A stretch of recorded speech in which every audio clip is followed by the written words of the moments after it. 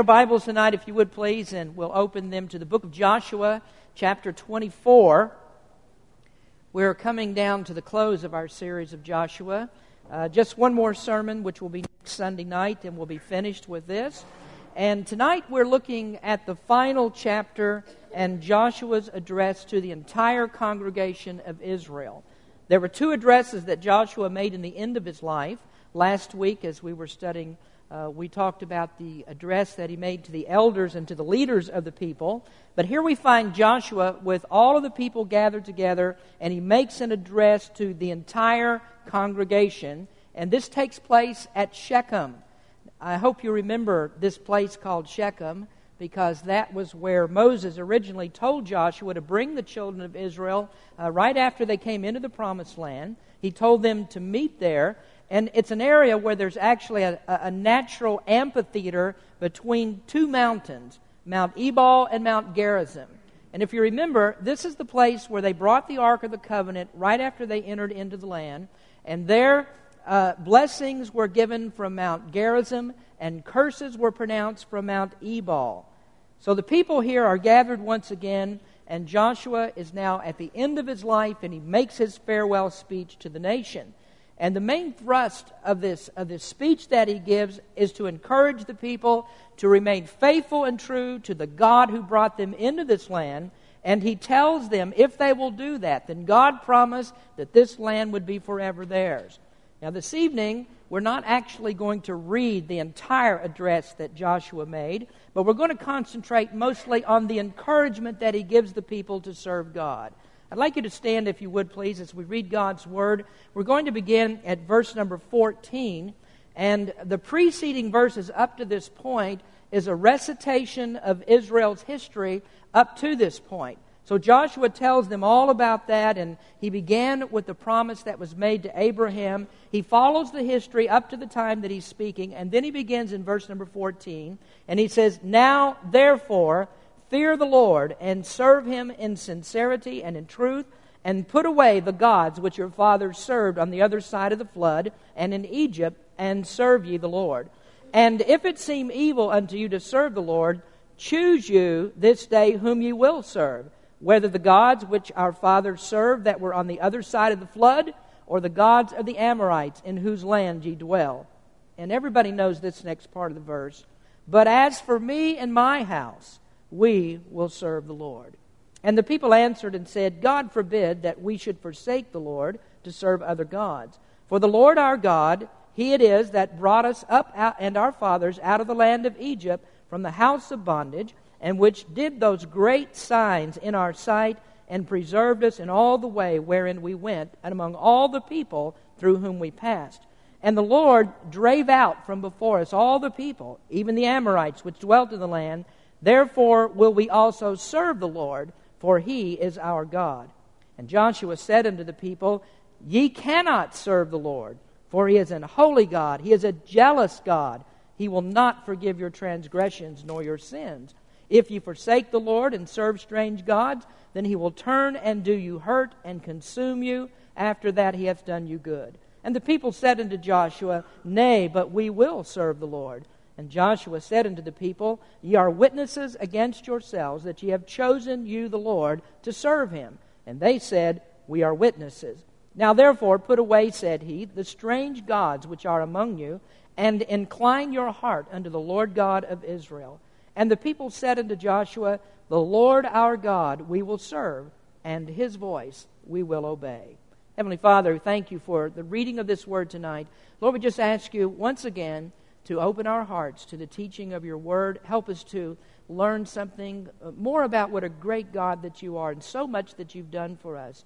And we give you the praise. In Jesus' name we pray. Amen. You may be seated.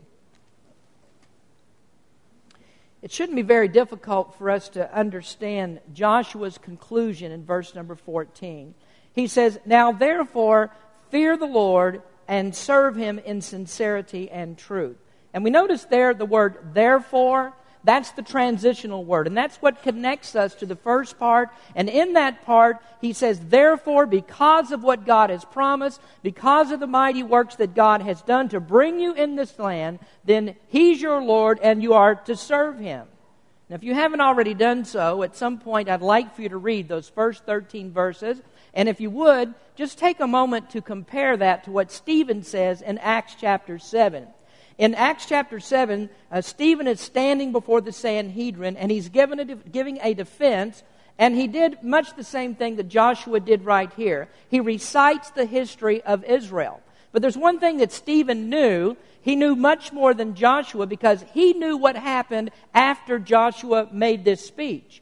Now, Stephen, of course, lived at a much later time. He knew the history of Israel very well, and so he was able to say something about Israel that happened after the time of Joshua.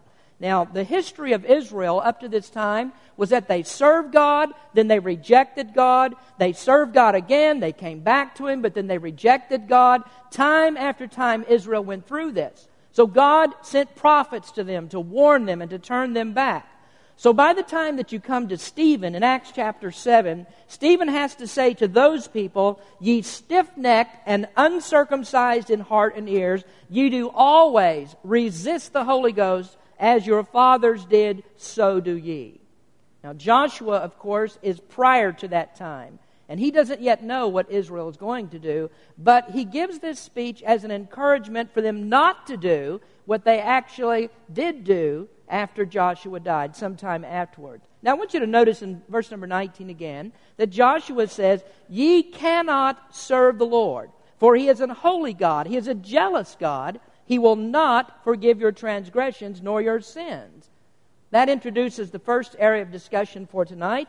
First of all is the difficulty of serving God. He says, you cannot serve the Lord. Well, what does Joshua mean by that? You cannot serve the Lord. I've read various explanations of this, but what I think that best fits the overall teaching of God's Word is that what Joshua is actually saying, that it's impossible for anyone to serve God unless God permits it. Man doesn't really have this natural ability to serve God. The Scripture teaches that there is none righteous. It says that we're all gone out of the way. None of us seek after God. It says that we are desperately wicked. We're deceitfully wicked. We're depraved creatures, dead in trespasses and sin, the Word says. And so without the enabling power of God, there is not one person who could ever serve God. We don't want to serve God. There is no desire to serve God. Neither will we serve God. Now, it's very interesting that there was a highly religious man that came to Jesus one night, and this man was a ruler of the Jews, the Bible says. He was very well versed in the Scriptures. He knew the laws of Moses. He was a very moral man. And for most people to look at him, they would be absolutely convinced this man is as saved as any person could ever be. Now, we all know who that man was. He was Nicodemus. The Bible talks about him coming to Jesus. But when Nicodemus saw all the miracles that Jesus did, he said, "You are a teacher that's sent from God," and yet he didn't understand fully in his heart what it took to be saved. And so Jesus told him that no man could see the kingdom of God unless he's born again. What he said was an operation has to take place in a person's heart. I mean, a man's soul has to be changed. There has to be something different about him. He has to be enabled to see in order that he can see God, in order that he can worship Him. And so he must be regenerated. He has to be born again. And just as a man cannot naturally give birth to himself, neither can a man give spiritual birth to himself. This is all God's doing. So I believe that when Joshua said, "Ye cannot serve God," he was telling these children of Israel, don't be so cocky about this. Don't think that you can do this in your own strength and in your own power. Only God gives you the ability to serve Him. It's only because of God's divine power that comes upon you that you can ever serve God. Friends, you don't have to look very hard in the Old Testament to find here the doctrines of grace. It's written here everywhere. It's around every corner. Now, I want you to notice again that the word Lord in verse number 19, do you see that? It's all in capital letters. That means that Joshua is using the name of God that says that He is Jehovah, that says He is the great I am. He's the eternally existent God. There aren't any other gods that stand before Him. We're talking here about Almighty God. And not serving Him puts man into an aggravated state of condemnation. Serving God is very difficult because the demands of God are difficult. He's not like any other God. And so we notice here what Joshua says about him. He says he is an holy God. Well, why is serving Jehovah God so difficult? Let me give you some reasons. Reason number one is because he is holy. That's what Joshua says. He's holy. And holy in that context means perfect. It means spiritually pure. We wouldn't have any trouble at all serving God if we had no sin. Isaiah said it this way, "But your iniquities have separated between you and your God, and your sins have hid his face from you, that he will not hear."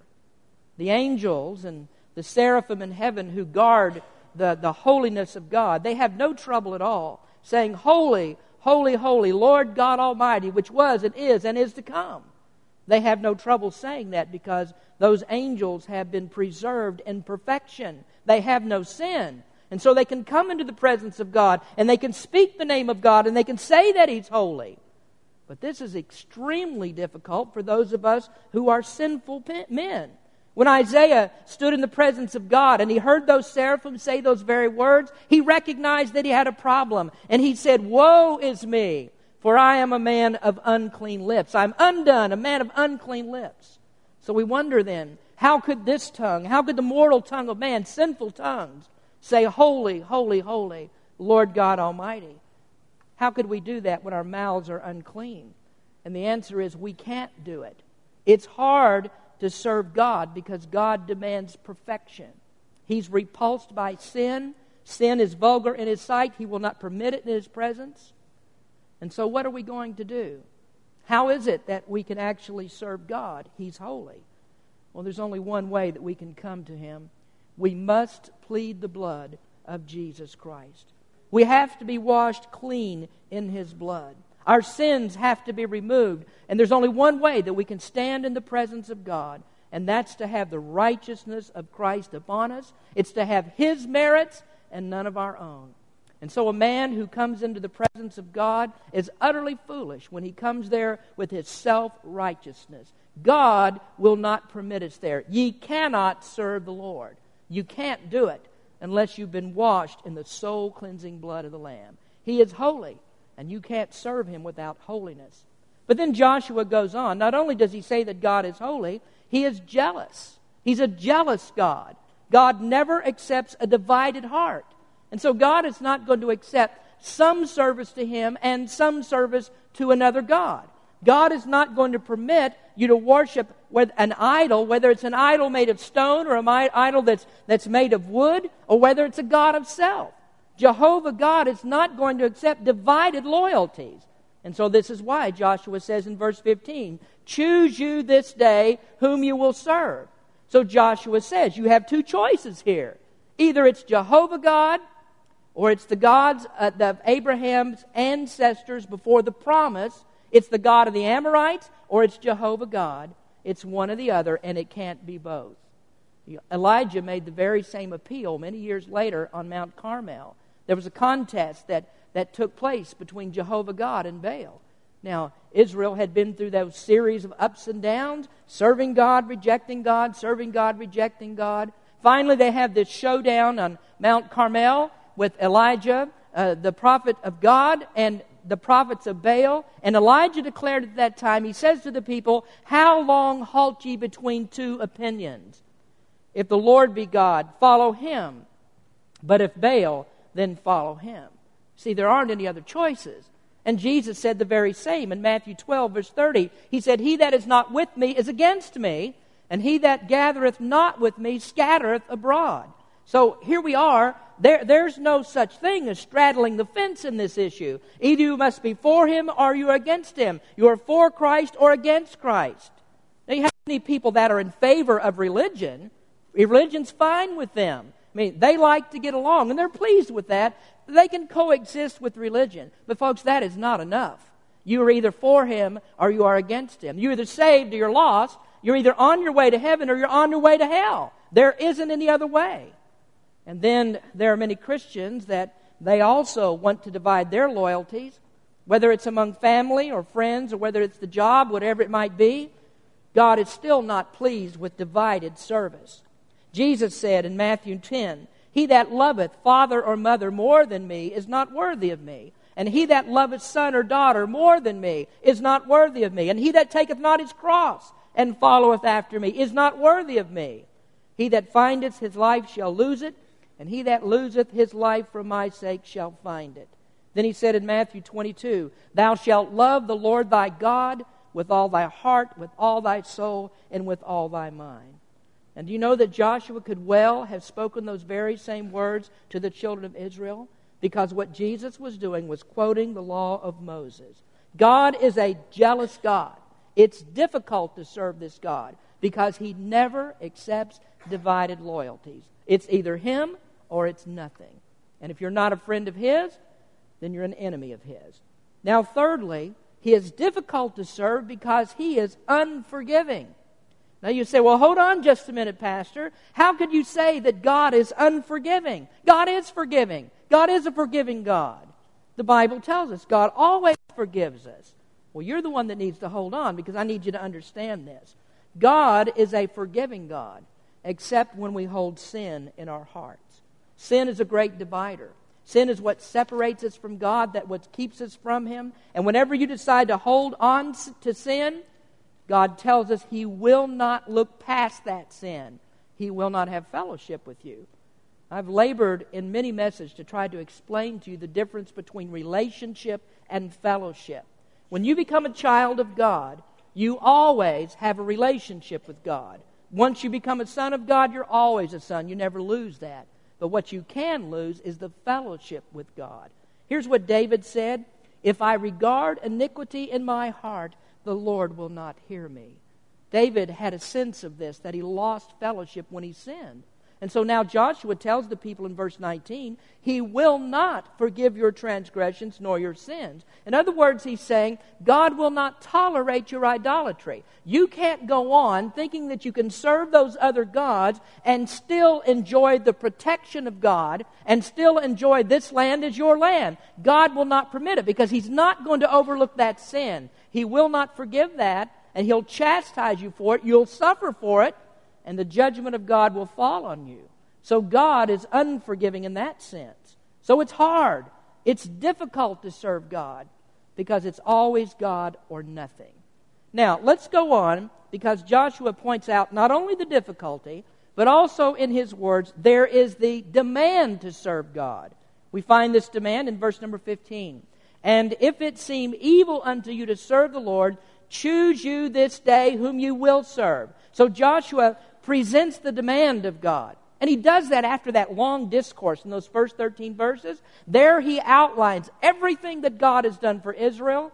And now he says, you need to make some choices here. Who are you going to serve? And so he points out some reasons why they should serve God. And so he starts with this, I believe. You serve God because of grace. That's first. Serve Him because of grace. Moses told the people before they entered into the land, the Lord did not set His love upon you, nor choose you because you were more in number than any people, for ye were the fewest of all people, but because the Lord loved you. Now I want you to notice the word choose in that verse.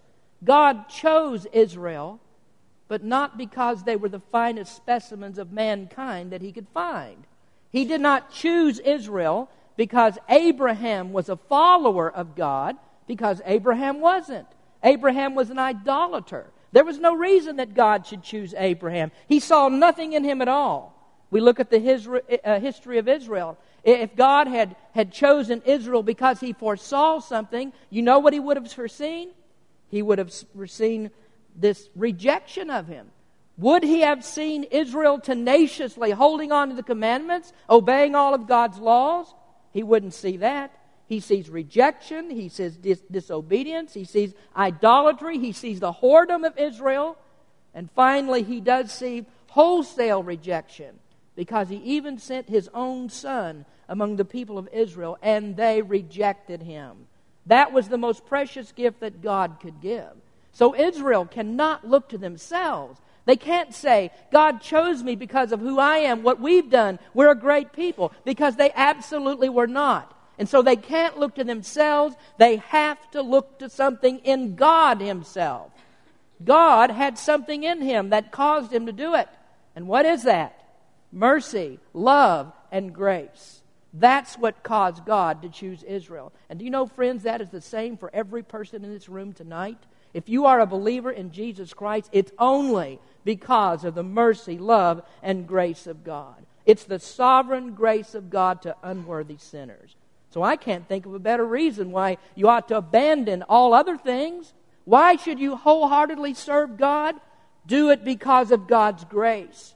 And that's because it's God's good pleasure to save you. And then I believe that Joshua tells them to serve God. He says, do this because of gratitude.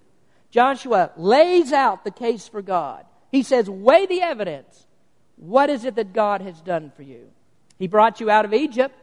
When it looked like that you were going to be killed by the Egyptians, what did He do? He brought you through the Red Sea. When it looked like that you were going to die in the wilderness, what did He do? He protected you from your enemies. When all of these things were going wrong, it was God that fought for you. When Balaam came to curse you, God prevented it. When you came to the Jordan, God led you through the water. When you came to the walls of Jericho and it was impossible for you to win that battle, God knocked down the walls of Jericho. When you needed miracles, when you needed pestilence, God brought it and God used it and God did it all. And so Joshua rehearses all of those things in this speech at the beginning of the chapter. And now Joshua says, consider it all and then decide. Should you serve God? Do you owe it to Him? Is there a debt of gratitude that you owe God? Serve Him because of gratitude. You know, it's really a shame that we have so many ungrateful Christians. Look at what God did for you in saving your soul. Is it too much now for you to serve Him? Do you think that what you ought to do now, that you spent too much time serving God, so sit in that pew, don't do anything, let others do the work? You spent too much time serving God. What about giving your tithes and your offerings? You spent too much money giving your tithes and offerings. So now it's time for you to hold on to those. Keep it for yourself. How much has God done for you? Weigh it all out and then come to your conclusion. Do you know that Paul did exactly that? He presented a very similar argument. If you look in the book of Romans, you'll find there that in the first chapters of Romans, Paul lays out all the things that God does by His marvelous grace. What He did in justifying us by faith. What He did by preserving us and all the things that God has done for us. And everybody knows what the conclusion was. You come down to chapter 12 and everybody knows what Paul said. He said, I beseech you therefore, brethren, by the mercies of God, that ye present your bodies a living sacrifice, wholly acceptable unto God, which is your reasonable service. And be ye not conformed to this world, but be ye transformed by the renewing of your mind, that you may prove what is that good and acceptable and perfect will of God. Now you notice what Paul says? This is reasonable service. This is exactly what you ought to do because of what God has done. So he says, look at what God has done for you. And now can God say, I'm asking too much of you? And the conclusion is absolutely not. You can never match what Jesus Christ did for you. No matter what you give back to Him, you'll never match what He did for you. And this is exactly what Jesus said. You know, He says, likewise ye, when ye shall have done all these things that are commanded you, say, we are unprofitable servants. We have done that which is our duty to do. So you think about it, and you make your decision. Is God asking too much? And Joshua makes a good argument. He went to God's school, and he didn't come out a history major for nothing. He figured it all out. He says, I've looked at the evidence. I've seen what God did. And you know what my conclusion is? We all know it. What is it? As for me and my house, we will serve the Lord. That's the conclusion. Now that leads me to the last observation. The people heard this. It's convincing. And so next we see the determination to serve God. So the people hear the argument. They listen to Joshua's warnings. Now he says in verse 20, if ye forsake the Lord and serve strange gods, then He will turn and do you hurt and consume you. After that He hath done you good. Now, I think as Joshua said that, he must have remembered all of those experiences, all the things that took place in the wilderness. He and Caleb, they're the only adults that made it all the way through that experience. They're the only ones that actually came into the promised land. Joshua ends up leading the people into Canaan. They crossed the Jordan. But the rest of those people, they died in the wilderness because of unbelief. So Joshua is very much aware of what these people are prone to do. Israel, the people of Israel, they often talked a good game. They said, we will serve him. They talk like they would, but whenever push came to shove, they turned their backs on God. They started crying and complaining. So Joshua knows what they're prone to do. But at least for right now, what do they say? We are determined to serve God. Verse 24, and the people said unto Joshua, the Lord our God we will serve, and his voice we will obey. Now, when you're determined to serve God, what is it that you do? First of all, when you're determined to serve him, it must be by choice. Now, I think that there are many people that are confused by our doctrine. They think that because we believe that God chooses for salvation and that God works beneath the consciousness of man to regenerate him in order that he might express repentance and faith, that somehow that's God forcing something on us. One local preacher rejects the terminology sovereign grace altogether. And he says, well, that means that God forces his grace on you. Therefore, it can't be grace. And I hope with that kind of reasoning you understand why you're here and not there. When God works in the heart, he regenerates so that you can make a choice. You know, I think people are totally confused on this. When you are unregenerate, the Bible teaches that you are a slave to sin. You're a slave with a depraved will. Paul says, unto the pure all things are pure, but unto them that are defiled and unbelieving is nothing pure, but even their mind and conscience is defiled. So when you're lost, you can call it a choice if you want to, but the only choice that you make is to choose sin. You can't choose otherwise. So Jesus said, and ye will not come to me that you might have life. And he says, no man can come to me, except the Father which hath sent me draw him, and I will raise him up at the last day. So there's the extent of your choice. You will never choose God. But what happens when God regenerates? When he makes you able to make a choice? What happens when your mind has been illumined to the grace of God and the mercy of God? What choice is it that you make when your eyes have been opened to the gospel of Christ? I mean, when you really come down to understand that hell is real and heaven is your alternative, what choice do you make when God opens your eyes? You only make one choice. The reason, man, when God works upon the mind, he chooses Jesus Christ. And that's because he's been regenerated. He's been enabled to make that choice. So when you see clearly, you gladly come to Christ. God's not forcing anything on any of us. We come to him gladly because we recognize what he's done for us now. So God never forces grace. Matthew Henry said, religion has so much self-evident reason and righteousness on its side that it may safely be referred to every man that allows himself a free thought, either to choose or refuse it. For the merits of the cause are so plain that no considerate man can do otherwise but choose it. The case is so clear that it determines itself.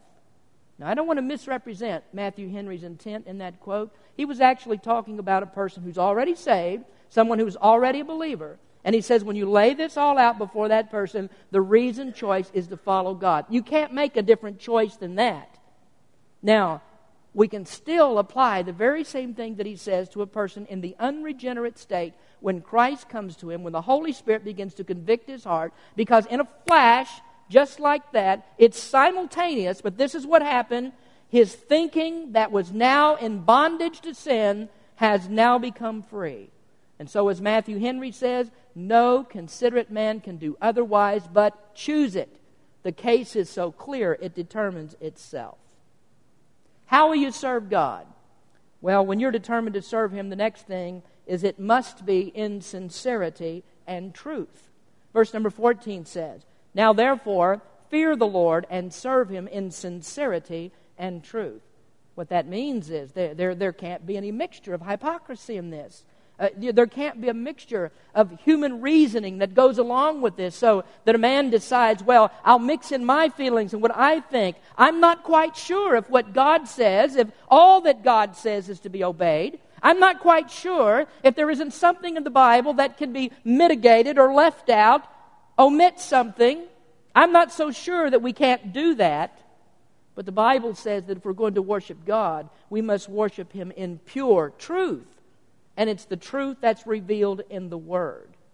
Now, if modern Christianity had been known to Joshua, then he wouldn't hesitate to say the very same thing to people today who call themselves Christians. Because most Christianity is not truth without admixture.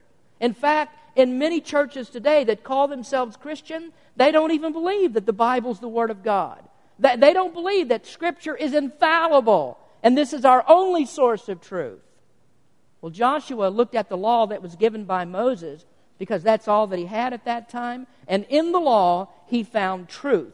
And in that law, he found perfect instructions on how to worship God. It's all in detail in the law. In verse number 26, we see that Joshua is actually adding to the law. God's adding through him. And Joshua wrote these words in the book of the law of God and took a great stone and set it up there under an oak that was by the sanctuary of the Lord. So Joshua's writing Scripture now.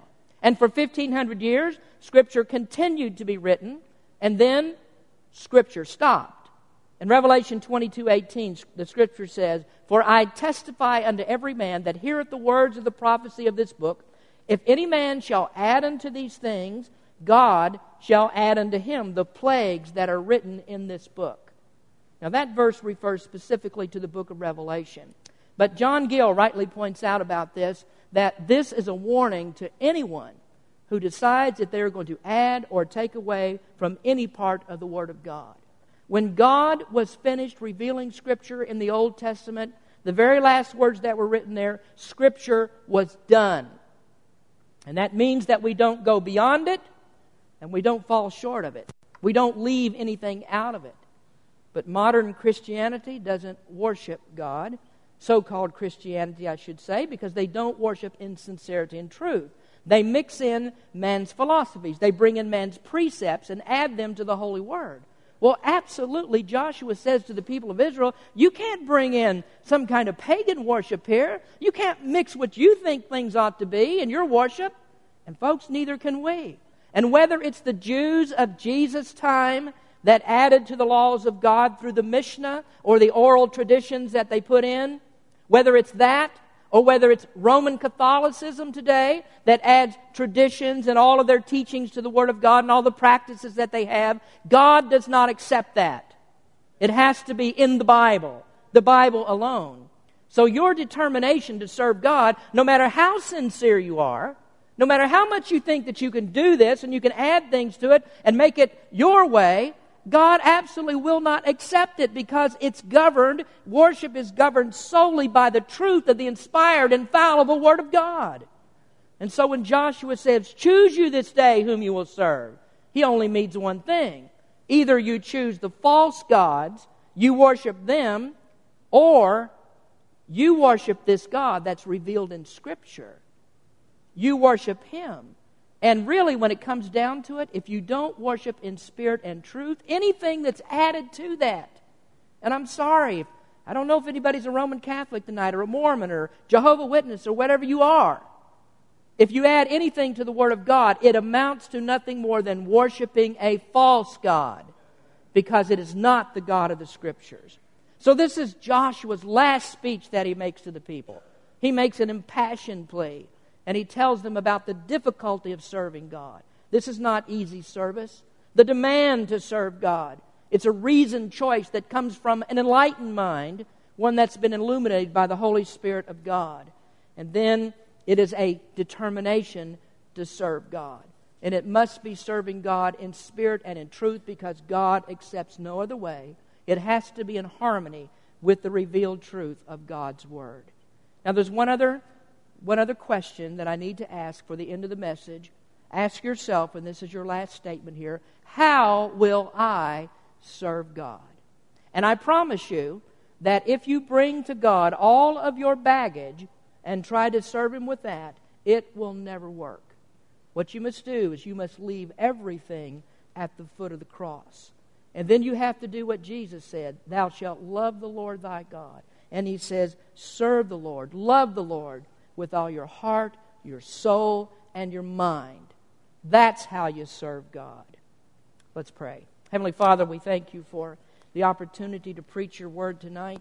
We thank You, Lord, for great truths that we learn in the Old Testament from Your Word that teaches so very clearly and so plainly how he must follow you and worship you in sincerity and truth. Bless our people tonight in this time of invitation. In Jesus' name we pray. Amen. Let's